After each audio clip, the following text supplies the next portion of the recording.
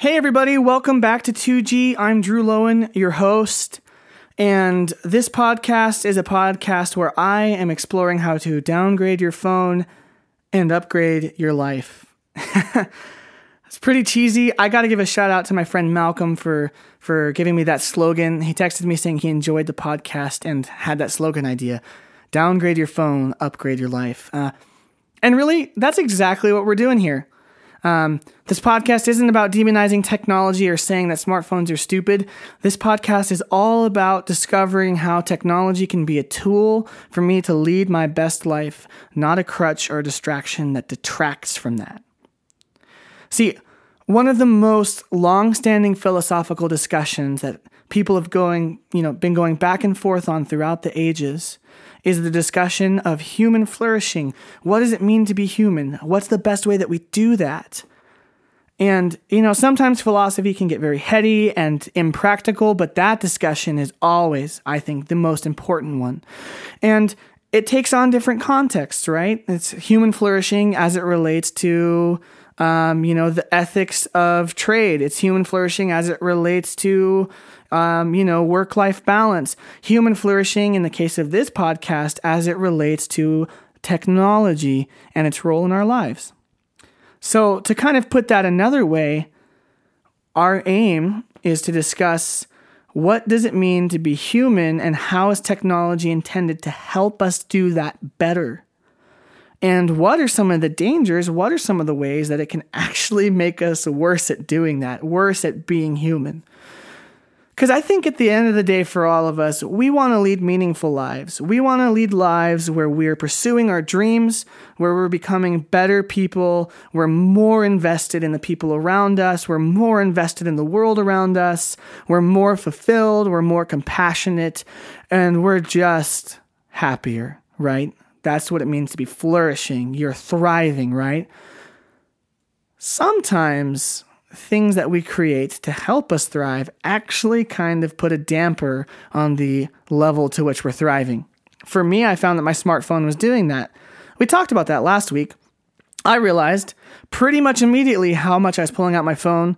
And, then when you put a dumb phone in the place of your smartphone, you're like, what am I doing with this? And then you realize, I'm trying to distract myself from boredom or this emotion that I don't want to feel right now or this thing that I don't want to deal with. Or I just want to be somewhere else.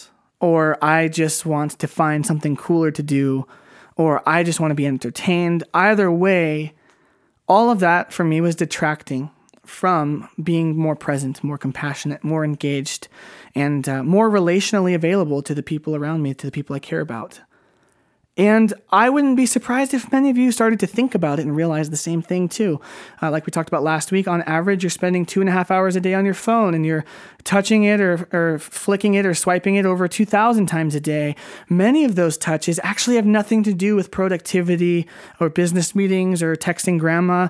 A good number of them are actually to do with things that are just distractions, things that are just filling the dead space in our lives. And so last week, the challenge was, if you calculated how much time you wasted, say it was an hour, what would you do with that extra time?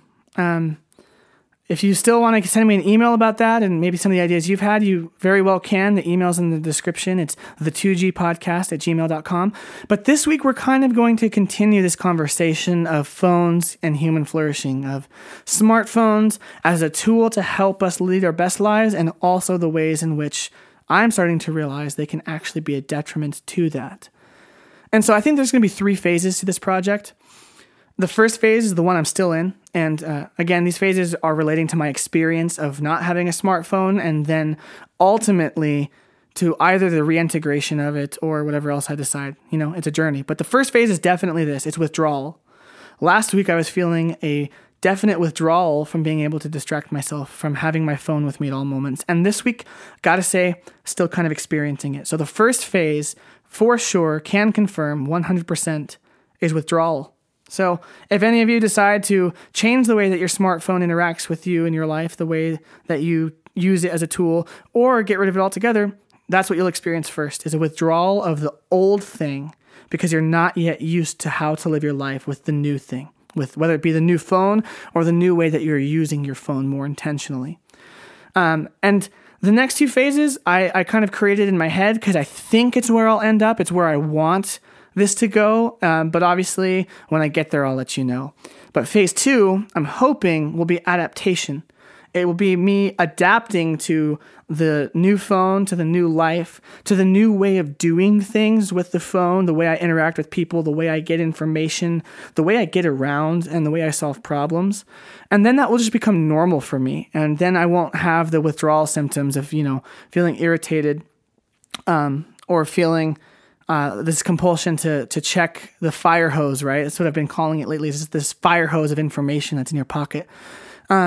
And then after that, I'm hoping this third phase is liberation, which isn't that a good word? It's a weighty word. There's some meat to that idea of liberation, of the sense that in some ways my phone isn't a tool that elevates me, but it's actually something that kind of pulls me down and keeps me back from leading my best life.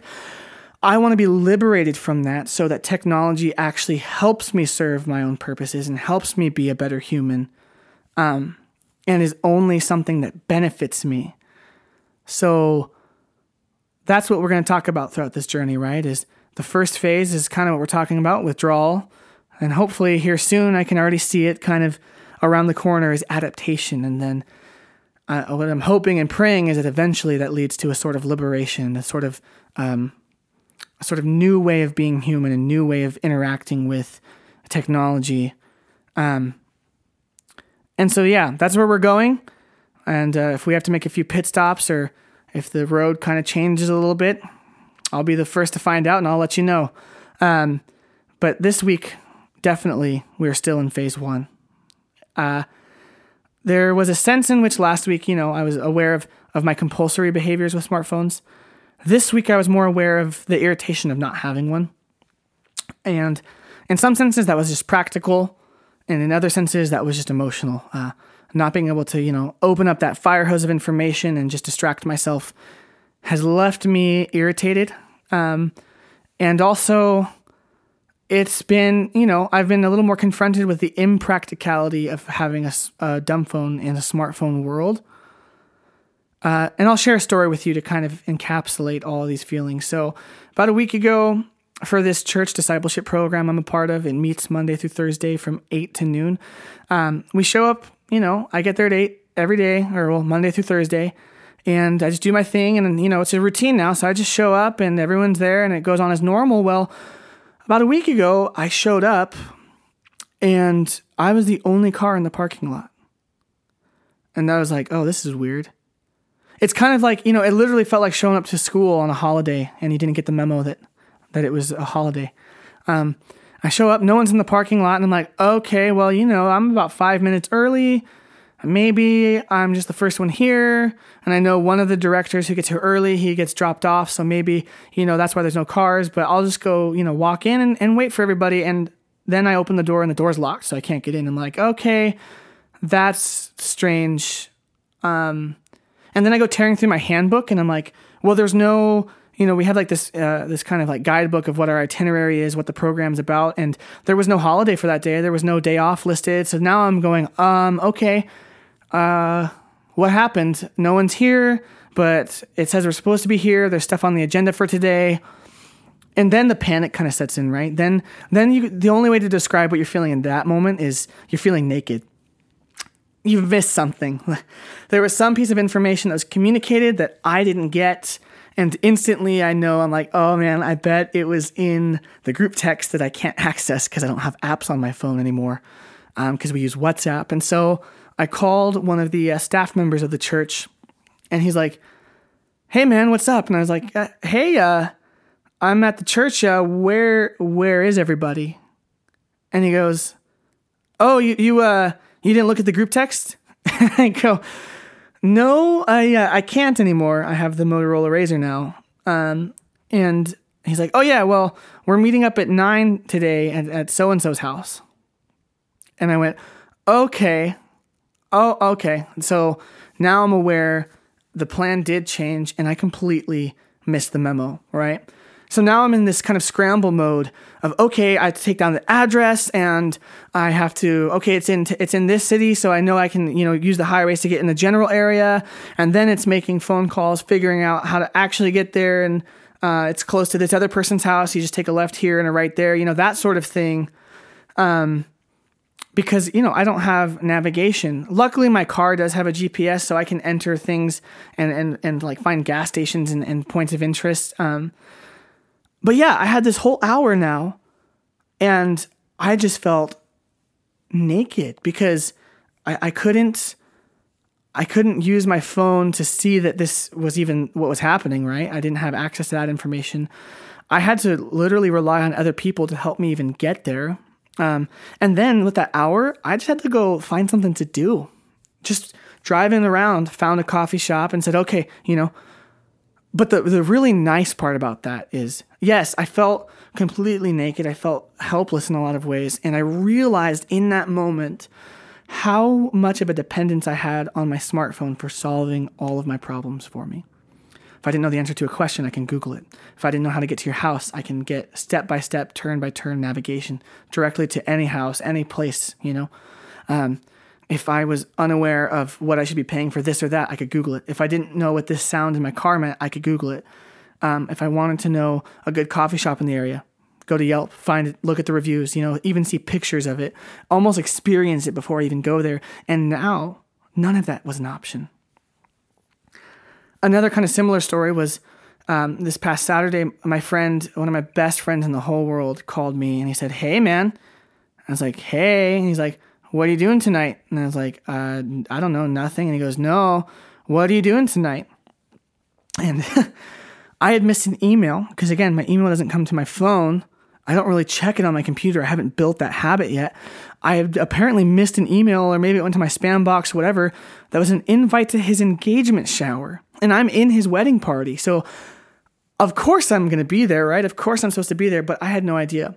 And so then, same situation. I have no idea how to get to your house. It's a 40-minute drive away. What should I wear? What do I bring? Who's going to be there? All of that stuff, figuring it out on the fly and having to rely on myself. So I guess the blessing in disguise is I'm realizing that if my phone broke, if I had no smartphone, or if I had to have a dumb phone for the rest of my life, I would be okay. I would make it, okay? So that was, in one sense, it was, withdrawal. This could have all been so much easier. I would have heard about these things. I could have gotten there quicker. But in another sense, it was actually kind of life-giving to realize, okay, if life happens, if things change, and I don't have the internet next to me, I'm going to make it. The house isn't going to burn down. I'm not going to explode or spontaneously combust. My entire life plan isn't going to be derailed, and I'm not going to be abandoned by everyone I love or miss out on the next best, greatest thing that I have to have. I'm going to be okay. And I can solve problems without technology. Guys, it's crazy. You can stop at a gas station and ask for directions. You can talk to real life people about places that are good in the local area and probably get better feedback than Yelp, So we actually have the capability to solve problems without a smartphone. And so I guess what I've been realizing is, yes, I feel so naked without it. And also, I'm just as unprepared as everyone else to live life without it. But in another sense, I'm prepared more so than I would have ever thought. I actually have more skills for solving problems without just instantly Googling the answer. I have a greater capability of relying on other people to help me with, whatever problem it is than I would have thought. And that was really, really nice. Another benefit that I'm starting to notice, and maybe this is marking, hopefully at least the coming of the end of the withdrawal phase, is I have not had near as much fear of missing out on cool things happening around me or hangouts. Some of that, as you've heard, obviously, with the past two stories, is because I just don't get the information, which that can be frustrating. So we're working on that. But another part of it is this.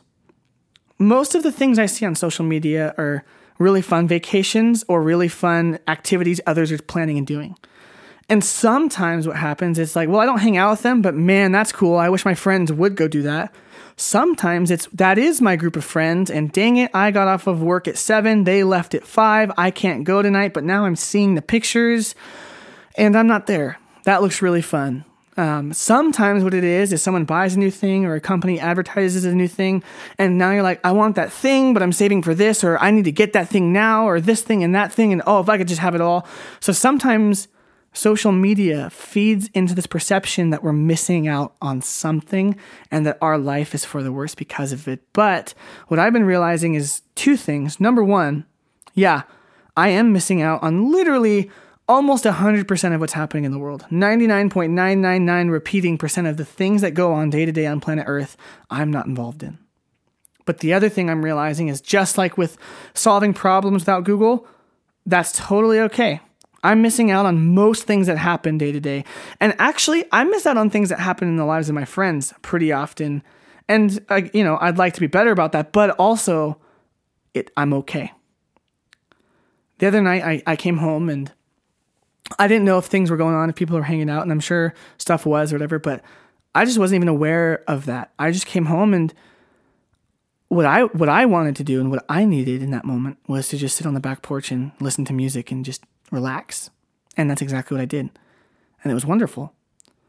And yeah, there may have been some of my friends who were out at a music venue that I would like to go to, or eating dinner somewhere cool, or hanging out and having a game night. I could have totally missed all of those things.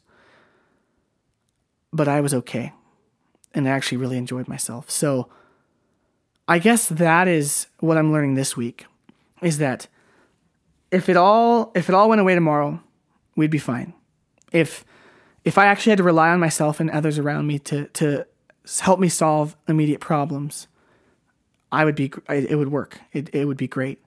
And if I never again saw an Instagram ad for the next cool video game or the next cool thing I want to buy off Amazon, and never again saw a picture of someone's trip to Italy, I'd be okay. And I'd actually really enjoy what I'm doing, and really enjoy looking into the things that I want to look into and becoming the person I want to become. And so that's the lesson, I guess, this week. In what ways are our phones actually keeping us from being present to ourselves and others? In what ways are our phones stripping us of the confidence of actually being able to deal with our lives and deal with our own problems, with our own resources and sensibilities, and relying on the people around us?